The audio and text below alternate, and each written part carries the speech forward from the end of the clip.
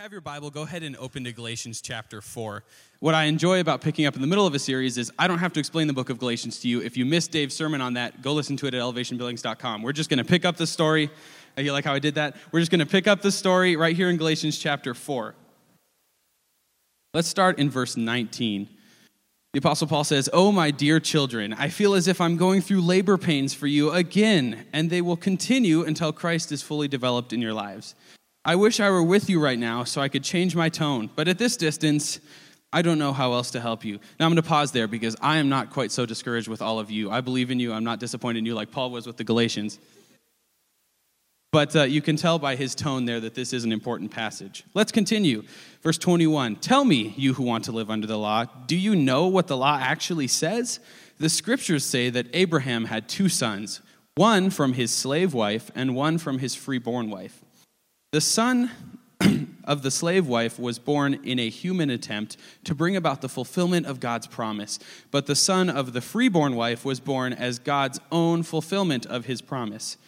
These two women serve as an illustration of God's two covenants. The first woman, Hagar, represents Mount Sinai, where people received the law that enslaved them.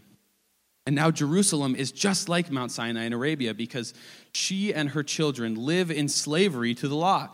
But the other woman, Sarah, represents the heavenly Jerusalem. She is the free woman, and she is our mother. As Isaiah said, 'Rejoice, O childless woman, you who have never given birth. Break into a joyful shout, you who have never been in labor. For the desolate woman now has more children than the woman who lives with her husband. And you, dear brothers and sisters, are children of the promise like Isaac. But you are now being persecuted by those who want to keep the law. Just as Ishmael, the child born by human effort, persecuted Isaac, the child born by the power of the Spirit. But what do the scriptures say about that? Get rid of the slave and her son, for the son of the slave woman will not share in the inheritance with the free woman's son. So, dear brothers and sisters, we are not children of the slave woman, we are children of the free woman." So, this can be a little confusing. He's talking about slave woman, free woman, Sinai, Jerusalem. It can be a little confusing. So let's take a few steps back to the book of Genesis. I'm not going to make you open there. It's an easy one, I know, but I'm not going to make you open there. But when we first get to the story of Abraham, his name is Abram, and I'm going to explain the difference in a moment. And God comes to Abram and he says, "Abram, leave this land that you know and go to the land I will show you." He's telling him, pack up all your things and just get moving. I'll guide you as we go. So Abram believes God, and it was counted to him as righteousness, and he sets out for a land he does not know to have this inheritance that he has not seen. And so at this point, Abraham's 75. 10 years later, when he's 85, God comes to him again and says, let's make a covenant. Let's make a deal. It's like a contract. And I'm not going to go into the details because that takes a ton of time, but you can look it up for yourself. God says, let's make a deal. He makes this covenant with Abraham. He says, here's the deal. This is a great deal. I'm going to give you everything, and you don't owe me anything. How's that sound? Abraham's like, that sounds pretty good, I guess. So God says, I'm going to give you a son, and from that son will come numerous descendants. He says they'll be like the stars in the sky, the grains of sand on a beach. So Abraham goes home to his wife, Sarai, and he says, hey, God just said we're going to have a kid. She says, you're 85, and I'm 75. That's not going to happen. So she thinks to herself, I have a plan. I will give him my slave Hagar as a second wife. He'll have the kid with her. It'll work out. Now, we're often really harsh on Sarai, but think about it. A lot of you wives can testify. Sometimes you feel like you got to intervene in your husband's plan for it to work. It's a little bit fair to understand why she felt that way. He comes home saying, hey, I know I'm 85 and you're 75, but let's have a kid. She's like, let's think about this. Let's take a couple steps back. Unfortunately, her steps back were in this step away from God, but we'll get to that. So 15 years after this son Ishmael is born with Hagar, God comes back and he says, oh, remember when I promised you a son through Sarai? It's going to happen. I'm going to change your names, God says. Abram means high exalted father. It means he's a descendant of kings. Sarai means my princess. It's a beautiful name, but it implies that her ancestors were important. God goes, no longer will you be Abram and Sarai. You're going to be Abraham, father of many nations, and Sarah, the mother of nations. What's he saying? He's saying, quit looking to the past to get your identity because I'm giving you a future in your old age. At this point, they're 90 and 100 years old, and God says, it's time for me to give you this son and these descendants I've been promising you. And Sarai laughs at God. And here's where God comes up with this line that I'd love for you guys to memorize sometime. It's Genesis 18:14. God says, is anything too hard for the Lord? God, the master of the rhetorical question. Is anything too hard for the Lord? Ask yourself that sometime. But I'm getting ahead of myself here. So he gives them the son Isaac, the son born of the Spirit. God fulfilled his promise in Isaac 15 years after Abraham tried to fulfill the promise himself. So this is the story the Apostle Paul's unpacking. He takes a very interesting tone on it, and I wish I could preach on every facet of this story, but you guys probably have lives unlike me, so I'll keep it brief. Keep it brief. So this is where Paul picks up the story. Here's my first point to you. Everyone has a pull away from Christ-likeness. Abraham's pull was clear. He felt like if he didn't fulfill the promise on his own, God wasn't going to. He's an old man. His wife was an old woman, and they'd never have kids. So he's thinking, if this is going to happen, maybe God wants me to step in. His pull away from Christ-likeness was to take a step that he considered to be practical. Sometimes our pull away from Christ-likeness is a relationship or a situation or an opportunity.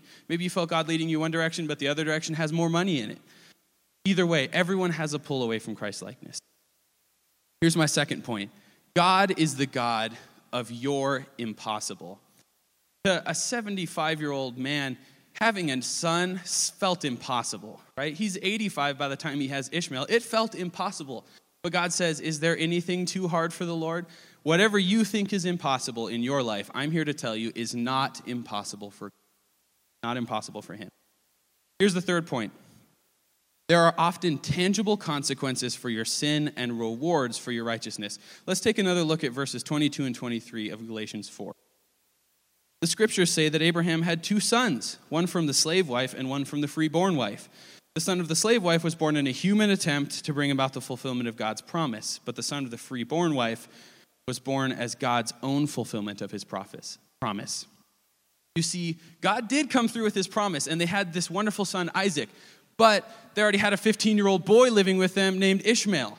And you see, God had promised Hagar that Ishmael was going to be a wild donkey of a man. Ishmael was violent. He was tough. He was stubborn. He was mean. He picked on Isaac while they were alive, and to this day, Ishmael's descendants are Arabs. They still fight, Ishmael and Isaac. 4,000 years after Abraham's little slip of faith, those people are still fighting. They're still dying. We read about it in the news all the time. That's the consequence of Abram's sin. But yet, Isaac was still there. God fulfilled his promise. So here's the tension that's difficult to understand. God has a beautiful plan for you. I believe he has a plan for each and every one of us. It is a part of his salvation for us. However, our sin can disrupt that plan. Let me illustrate with one more story from the Old Testament. You remember when God led his children out of Egypt, out of slavery to the promised land? And when they got to the edge of Canaan, the promised land, he says, go ahead, send in some scouts. Take a look at what I have for you. He's like a father who buys a new house and says, go in, kids, look at your new room that I made for you. They go in there and they freak out. They come back to Moses and say, these people are giants. We're like grasshoppers compared to them. Their cities are fortified. I mean, it's a cool place, but it's not worth it. And Moses was like, what? All but 2 of their spies believed that the promised land was going to be too hard to take. So because of that, God's beautiful plan for this promised land just to be theirs, he had to take it away for 40 years.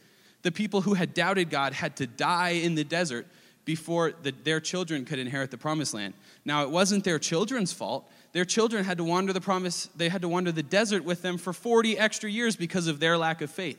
Same thing. Isaac had to get noogies from his brother Ishmael every day because of Abraham's lack of faith. You see what I'm saying? Sometimes your sin and other people's sins has consequences on God's plan for your life. He still loves you. He still has a redemptive plan, but you can really disrupt that with your choices.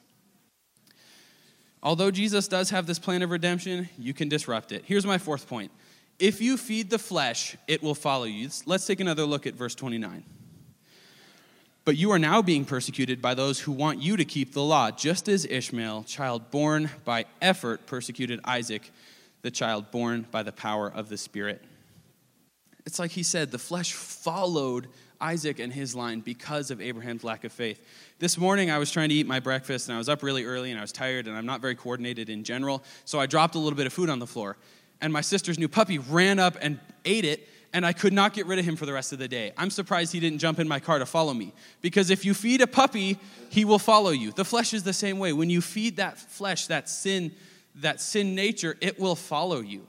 It's like those books. If you give a pig a pancake, you remember reading those maybe as a kid, or you read them to your kid. It's like How to Be Selfish. It's the same thing. That's how the flesh is. If you feed the flesh, if you give the flesh a pancake, it will follow you. Abram's little slip of faith turned into a massive conflict to this very day, some 4,000 years later. Here's my fifth point. You might get what you want faster with the flesh, but it will not be better than what the Spirit has for you. How many of you like coffee? Anyone? Raise your hands. Wow, not a lot of you. Some of you better get into coffee because you look tired this morning. Here's the deal.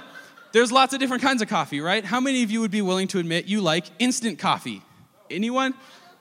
Okay, it's a polarizing product. I know, I hear a no, and I hear like a yeah, like that's how I am. I thought I hated instant coffee, and then I tried it, and it's like, it's okay. I enjoy it sometimes. But last Monday, I was typing out my Deuteronomy paper, and I was behind because my computer crashed, and I lost all my progress. I know, it's very sad.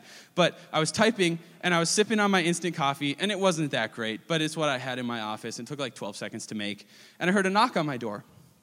And I turned around for my Deuteronomy paper, and it was my mother with a City Brew Frappe. Now, if you know me, you'll know that I love City Brew Frappes, next to maybe Jesus, America, and 90s R&B star Shaggy. Like, those are my favorite things, frappes. And so when she handed me that frappe, I brushed the instant coffee aside. I'm surprised I didn't burn myself. I was like, get out of the way, instant coffee. The frappe is here. I love frappes. Now, here's the deal. The instant coffee took me like 35 seconds to make, and that involves 30 seconds of waiting for the water to cool down. The frappe, she had to drive to City Brew, she had to wait in line, she had to order, she had to wait for them to bring it out, and the frappe takes like an hour and a half to make.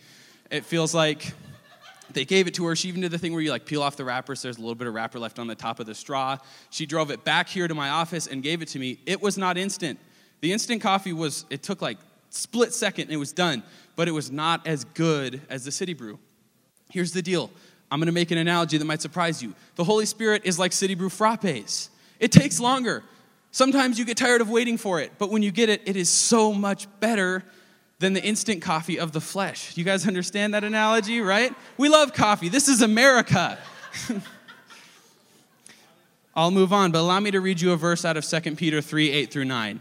He says, "But do not forget this one thing, dear friends. With the Lord, a day is like 1,000 years, and 1,000 years are like a day. The Lord is not slow in keeping his promise, as some count slowness. He is patient with you, not wanting anyone to perish, but everyone to come to repentance." The Lord isn't slow. He just doesn't operate on your clock. Thank you. Now I'm going to give you some application points, some actions to take. Here's the deal.